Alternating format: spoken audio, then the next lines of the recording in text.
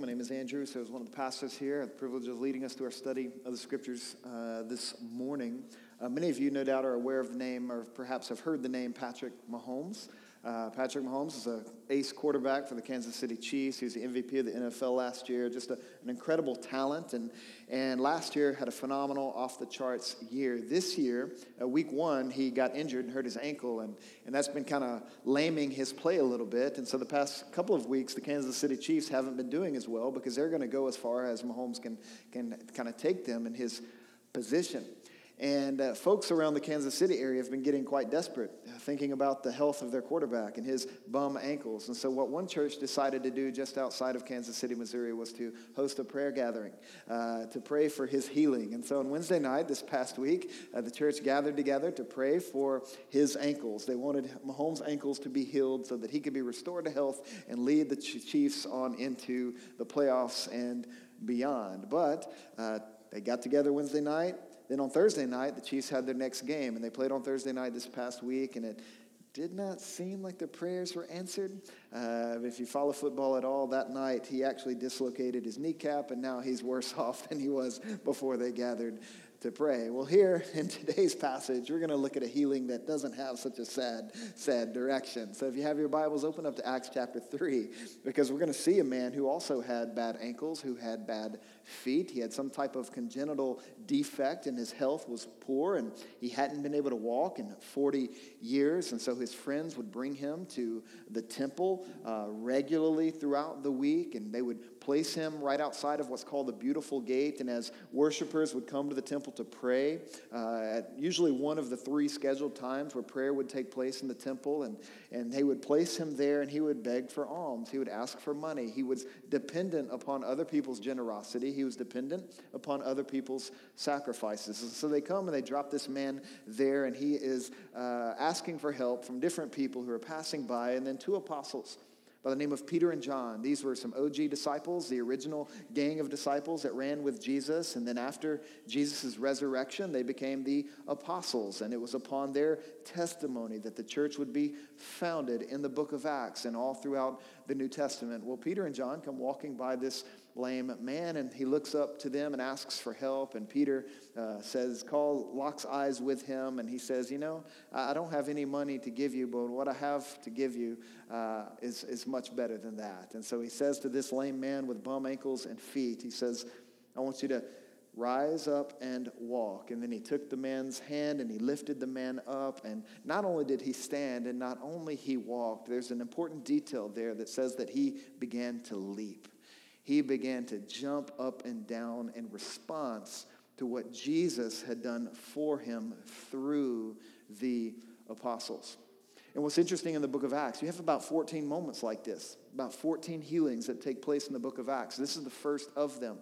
And in many ways, you and I can kind of understand the meaning of miracles in the New Testament, the meaning of healings like this in the New Testament by zeroing in on this one story. If you and I understand this story and kind of what goes down and why it happened the way that it did, you and I can get a read on all the miracles and on all the healings and all the signs that would take place in the book of Acts. And what you find in this man's life and all that would transpire with his healing, and now he's leaping, and it's all being done in the name of Jesus, is that healing and praying for healing and miracles and all those sorts of things. We should not trivialize them by directing them towards football teams to win football games, right? We want to treat them as God intends for them to be treated. That is, activity of Jesus in and through his people that's designed to draw everyone's attention to Jesus. We are learning in Acts chapter 2, verse 43, that the apostles, that many things were happening through the apostles. Lots of signs and wonders were being done through them. And that word sign is important because the healings and the miracles that take place in the New Testament, they are to serve as signs. And everyone knows what signs do. Signs give us direction.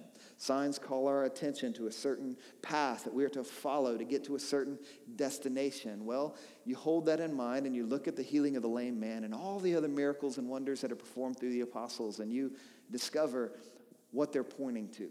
You discover the direction that they are taking our attention, the direction that they are drawing our faith, the direction that they are really taking the hope that we have as we journey through a world that is broken, through a world that is marred by sin and suffering, and we move towards a world that is going to come, and a world that will not be contaminated or polluted by any hint of sin, suffering, or anything like that. And so there's about 4 things I want to call your attention to in light of this passage. 4 things that this miracle, this healing kind of draws our attention to. The first of which is this, that the healings that were performed by Jesus through the apostles, it's very important that we understand that that's how it happened.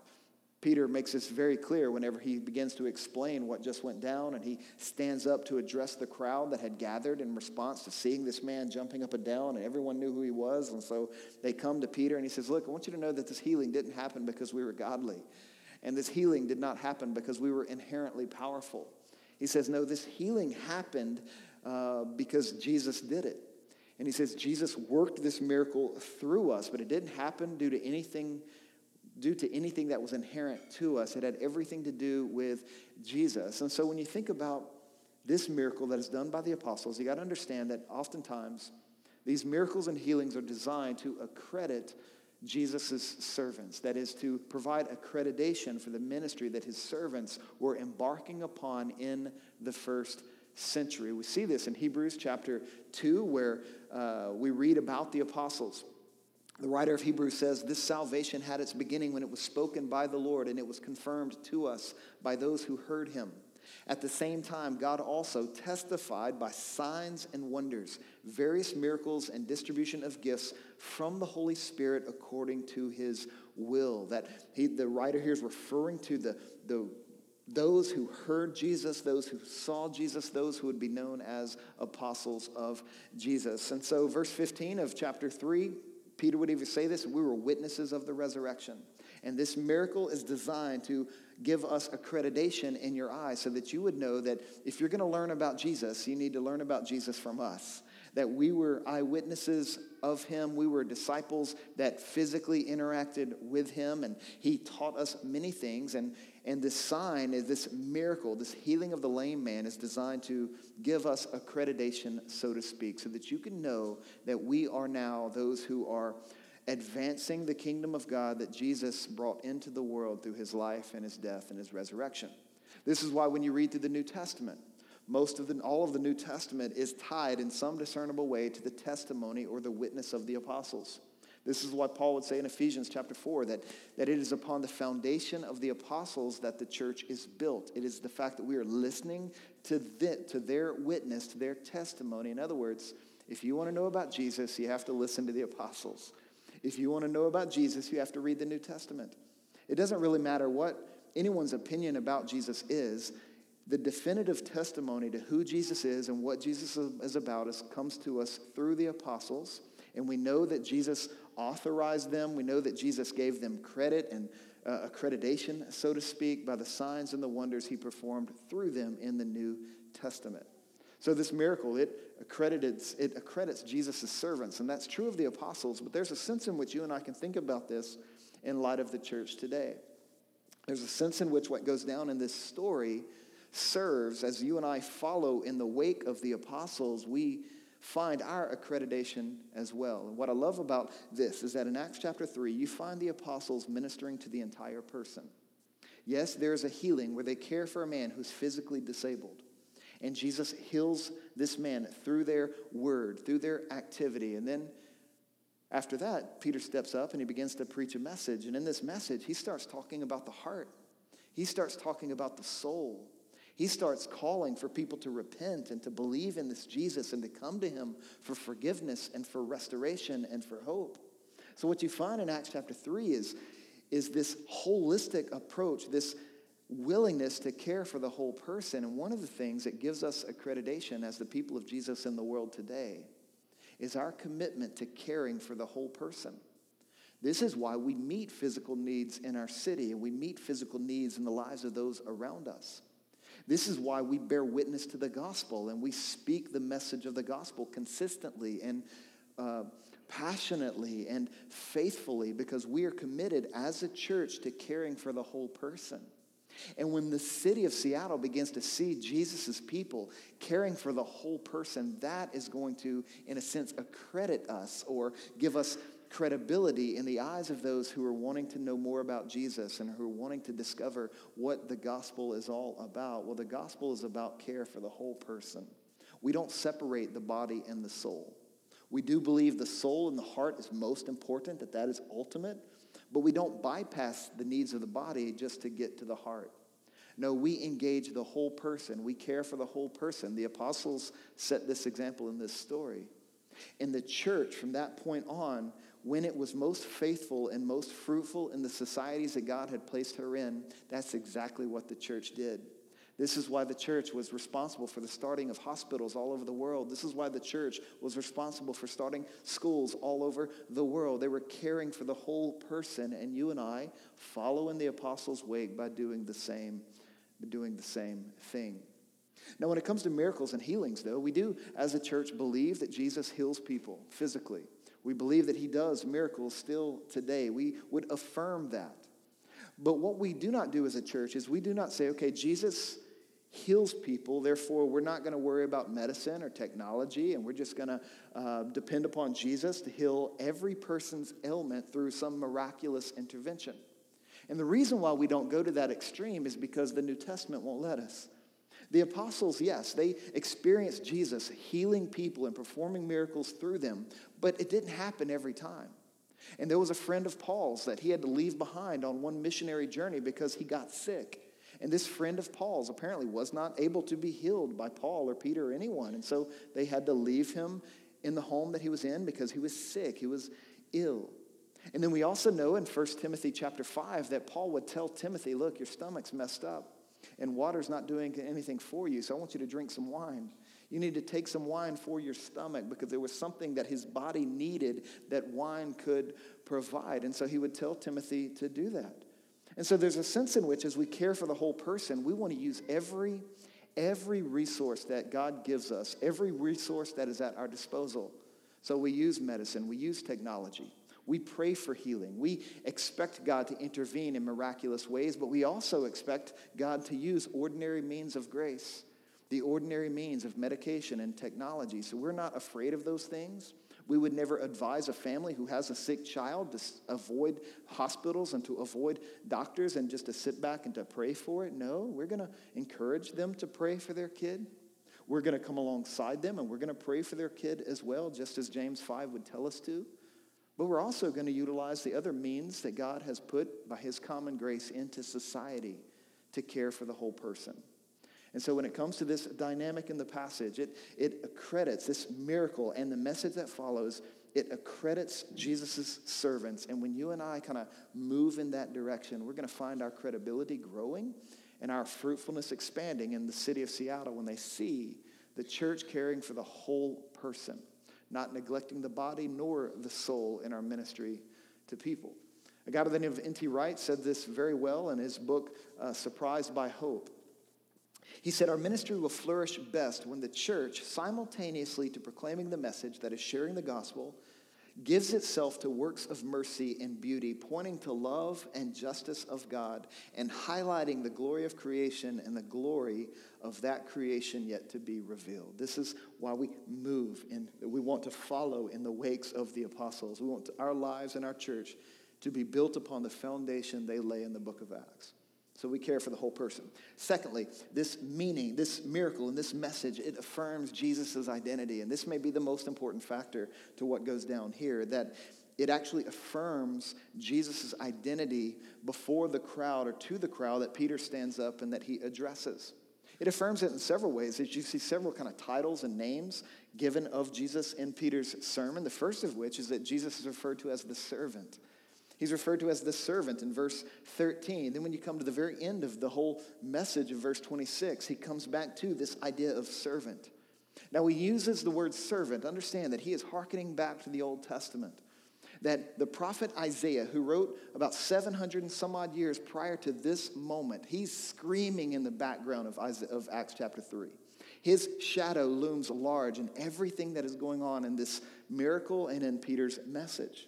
And so in Isaiah chapter 42, verse 1, we are introduced to someone called God's servant. It says, this is my servant, or the Lord says, this is my servant, I strengthen him. This is my chosen one, I delight in him. I have put my spirit on him. He will bring justice to the nations. Now, keep in mind when the Old Testament speaks about justice, it's not just talking about, personal human rights that exist in a society or a culture. Justice in the Old Testament refers to a culture of salvation that the Messiah would bring in.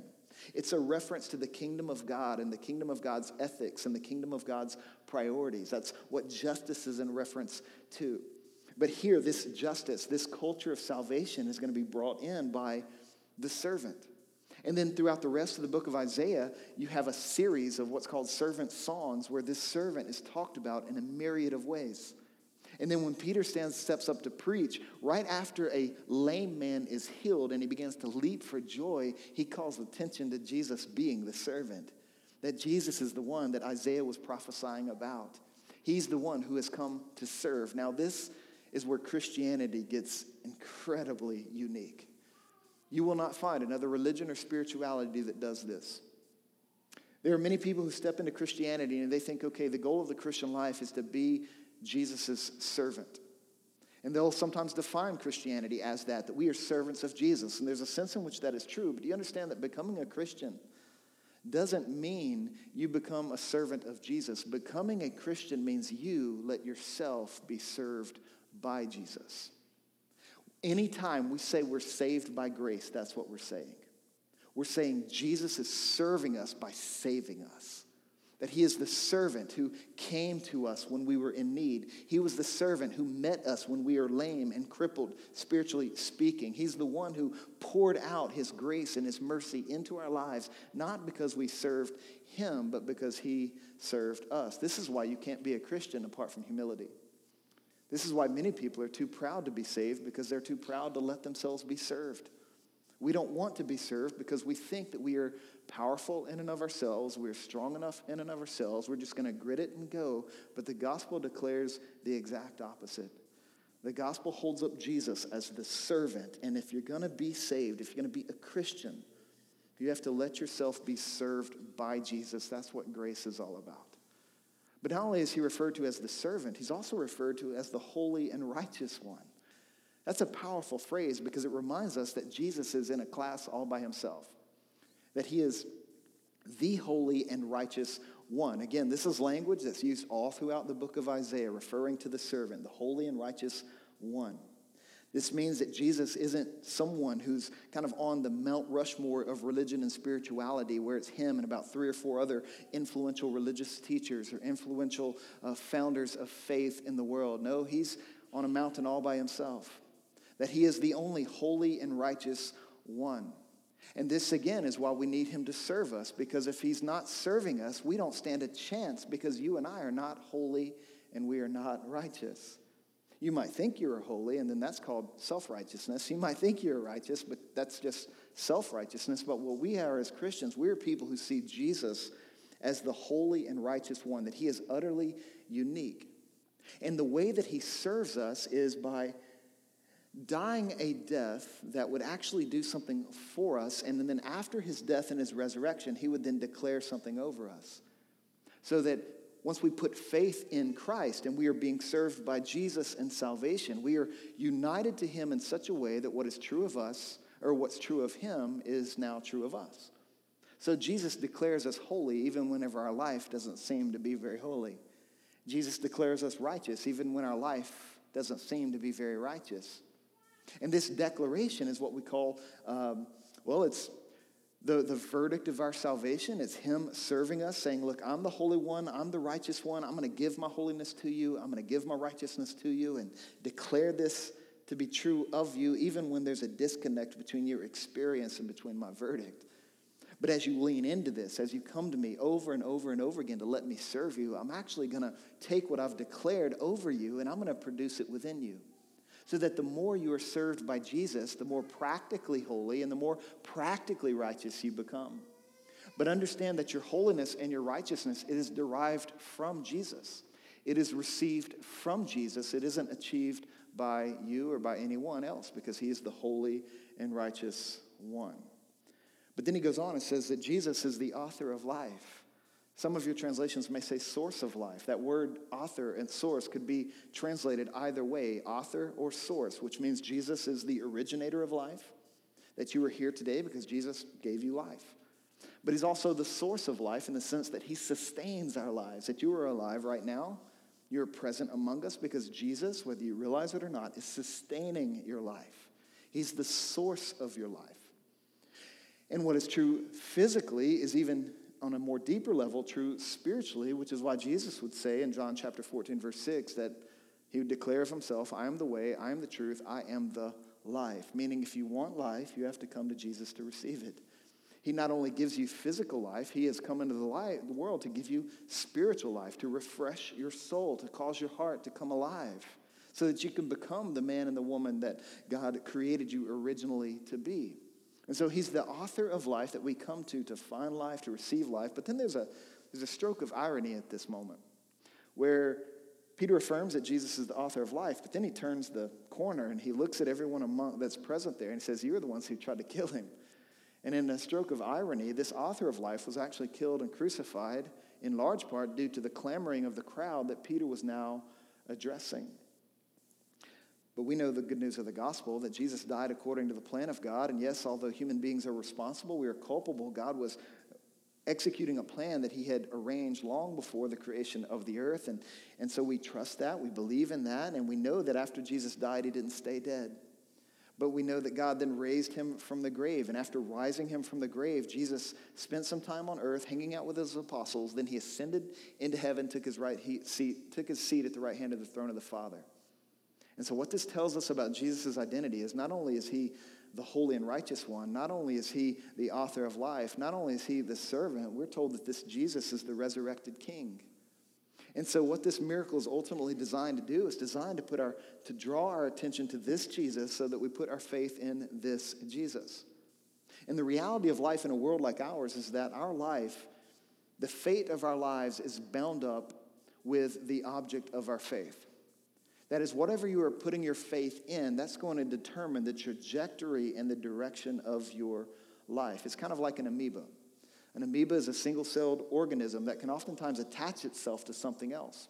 And when this amoeba attaches itself to something else, it'll actually kind of encompass it and enclose upon it, but then it becomes utterly reliant upon whatever it attaches itself to. So that an amoeba's fate is only as strong as the fate of the object that it has given itself to. Well, life for us is only as strong as the object of our faith. That the fate of our life, the direction of our life is determined by the object of our faith. This is why we never tell people that to put their faith in their faith. This is why when a Christian is struggling and a Christian is having a hard time, our counsel to them is, well, you just need to strengthen your faith. You just need to have more faith and put your faith in the faith that you've put in Jesus. And then it gets really confusing. No, we constantly tell disciples, make sure Jesus is the object of your faith, because you don't put your faith in faith because your faith is shaky. Your faith is fickle. Your faith fluctuates. Instead, you put your faith in God's grace, which is fixed, which is firm, which is as certain as Jesus seated on his throne. And when our faith is in Christ, our future is determined suddenly by his reality.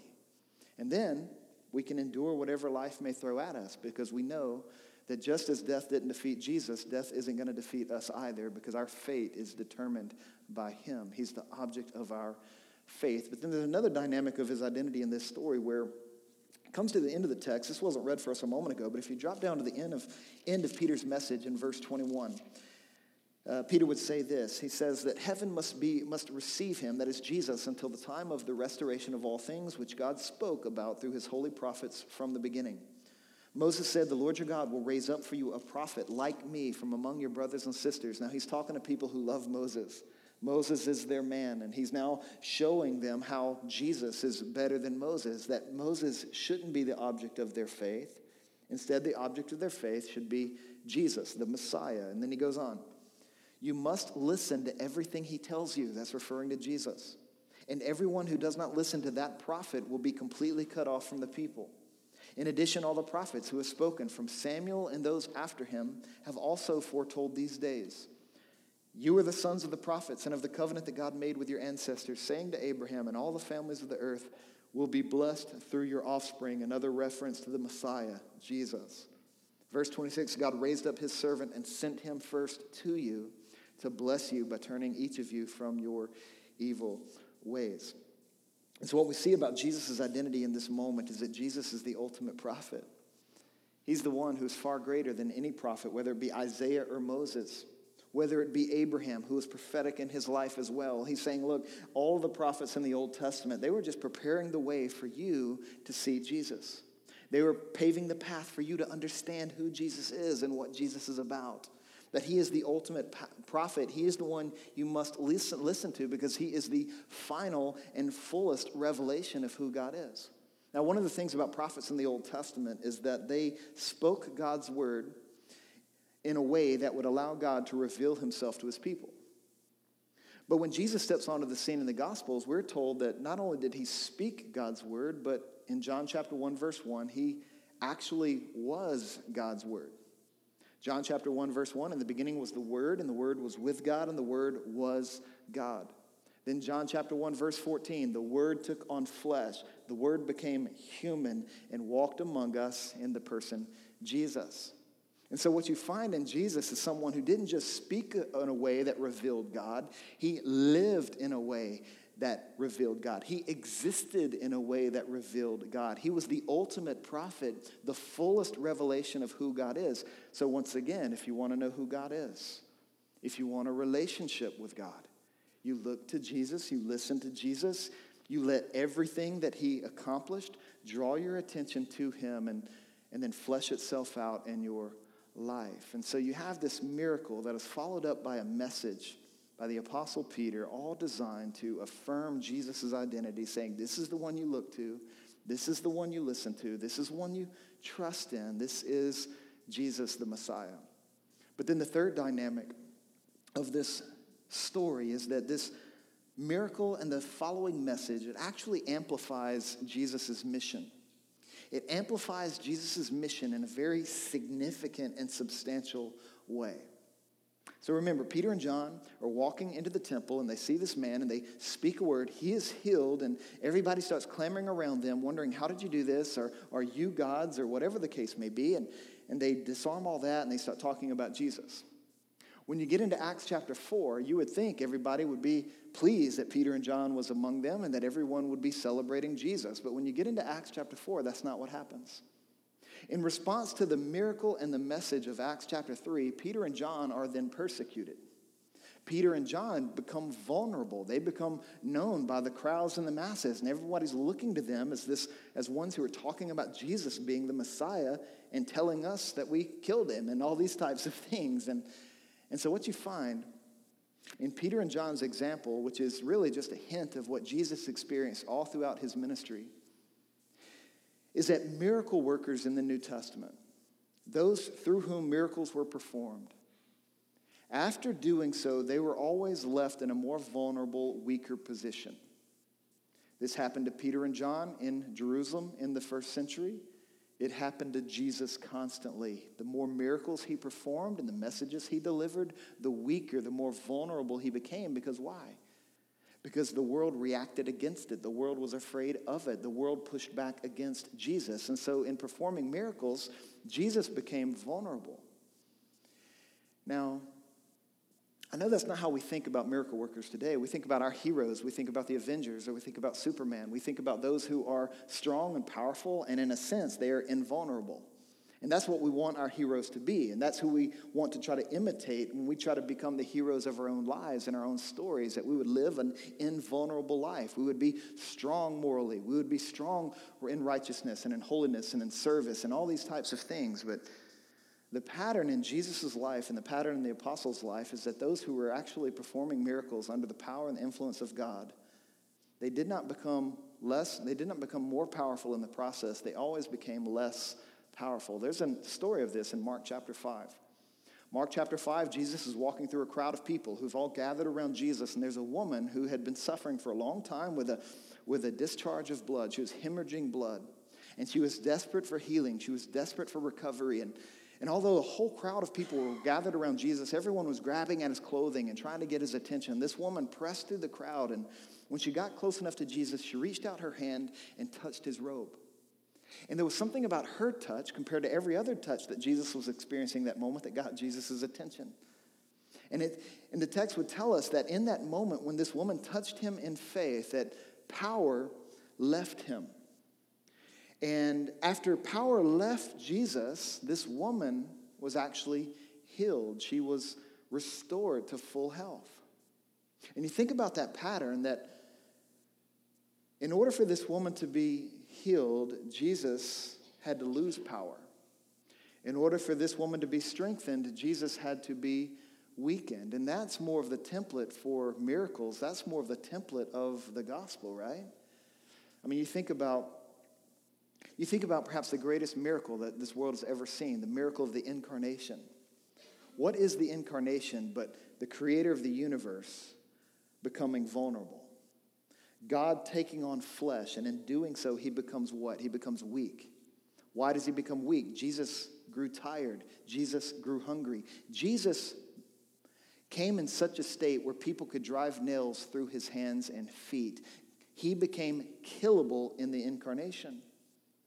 But we know that this crucifixion, this moment of powerlessness, this moment of utter weakness is what serves our salvation. It's what serves our becoming powerful spiritually, ours becoming restored to God and restored to all that God would have for us. So you have this pattern that in order for people to be strengthened, the miracle workers always become weak. And this is what the gospel story is. That our strength, our salvation is dependent upon Jesus becoming weak, Jesus losing power, Jesus dying on the cross. Once again, think about the prophet Isaiah, Isaiah chapter 53, verse 5. Listen to what we read. It says, but Jesus was pierced because of our rebellion. He was crushed because of our iniquities. Punishment for our peace was on him, and we are healed by what? We are healed by his wounds. He became weak so that we could be made strong. That's the gospel story. But in order for you to benefit from that reality and that dynamic, for that to be true of you, you have to acknowledge your weakness. You have to acknowledge your powerlessness. This is what Peter is telling the crowd. This is so important. The crowd was responsible for crucifying Jesus. They turned Jesus away. They turned him over. What was that but a power move? These were people who were exercising power over Jesus. These were people who were grasping for power apart from Jesus. And Peter's saying, look, no. One, you can't beat Jesus. The only thing you can do now is recognize that you have no power over Jesus. You have no power apart from Jesus. So if you're going to benefit from what he did, you must become weak.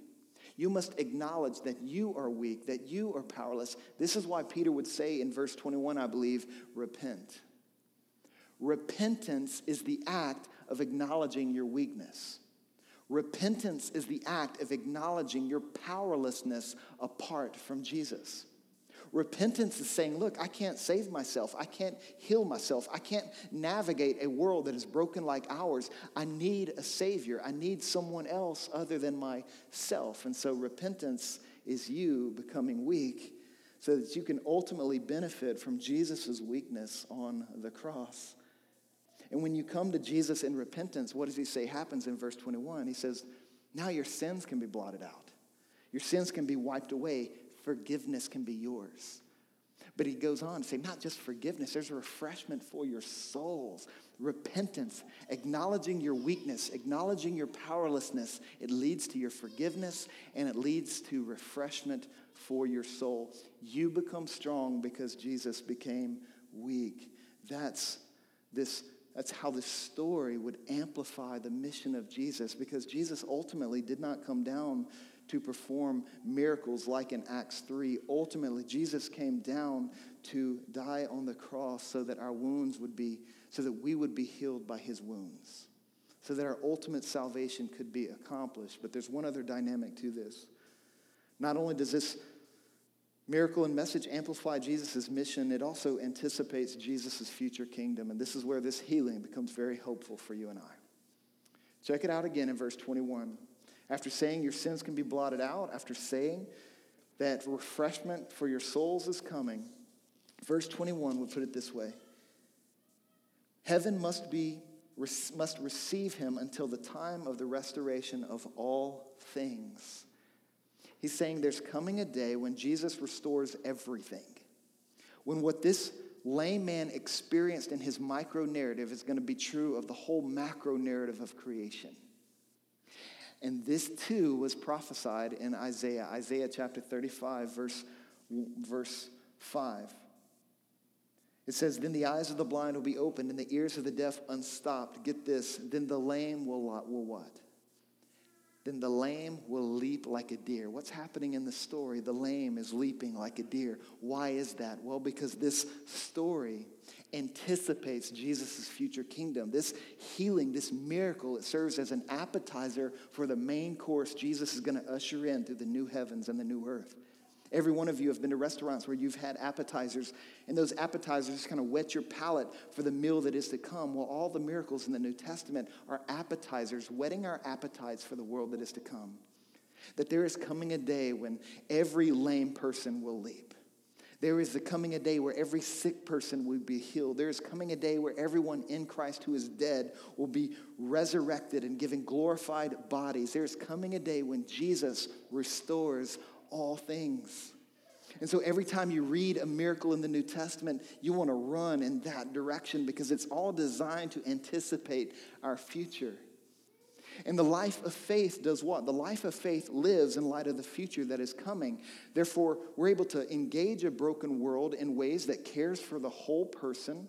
We're able to engage a broken world in light of who Jesus is and what Jesus is about. We're able to follow in the apostles' wake and take on whatever may come our way as a result, all the while looking to this moment when Jesus ushers in the new heavens and the new earth. And we recognize that there's coming a day when Jesus wipes away every tear from our eyes and he restores our full health, not only our souls, but our bodies, bringing it together in glory. It's going to be a marvelous, marvelous day.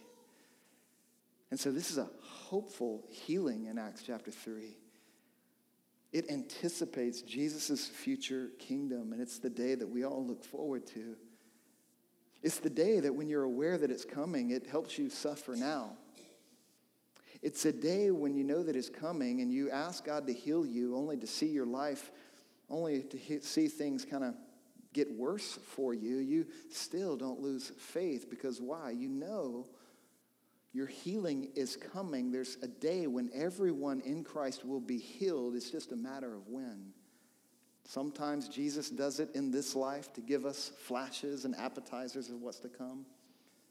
But for everyone in Christ, this is going to be true of them in the future kingdom. And so we live and we love and we serve in light of that. We walk by faith in light of that reality. This is why Paul and the apostles are able to talk about suffering and yet in the same breath talk about suffering and rejoicing. Because they knew a better day was coming. They knew a new world was going to come and be ushered in. And so they lived in that direction. They loved in that direction. They served in that direction. They made sacrifices in that direction. And so if you and I are going to be who Jesus has redeemed us to be in the world that is, as we wait for the world that is to come, we're going to live in light of that reality. Now, one of the ways that we anticipate this future kingdom is week in and week out as partaking in the Lord's Supper. We know that one of the other apostles, Paul, would tell us or he would echo Jesus' words in telling the church, I want you to partake of the Lord's Supper as often as you gather together. And when you come to the table, you're going to look back and remember what Jesus has done for you. But you're not just going to look backward. You're going to pivot forward, and you're going to look into the future, and you're going to anticipate what Jesus will do for you. So every time we go to the table, that's what we're doing. And so I want to encourage you to do that now. If your faith is in Christ, I want to encourage you to approach the table and partake of the bread that reminds you of his body given for you. Dip it in the cup that reminds us of his blood that was shed for our forgiveness, and allow Jesus to refresh your soul, but then also allow Jesus to remind you of the future kingdom that is to come, the future reality that he's going to usher in. Let the table rekindle your hope week in and week out. So if you are believing in Jesus, if you are a follower of Christ, you're going to be encouraged to go to the table and partake of this meal over the next few minutes. If you're not yet a follower of Jesus, if you've not yet put your faith in Christ, I want to encourage you to do that first. Take Jesus into your life by faith. Let him be your servant. Let him be your Savior. Let him be who he is for you. And after you take Jesus into your life in faith, then go to the table and partake of the bread and the cup in anticipation of the world that is to come.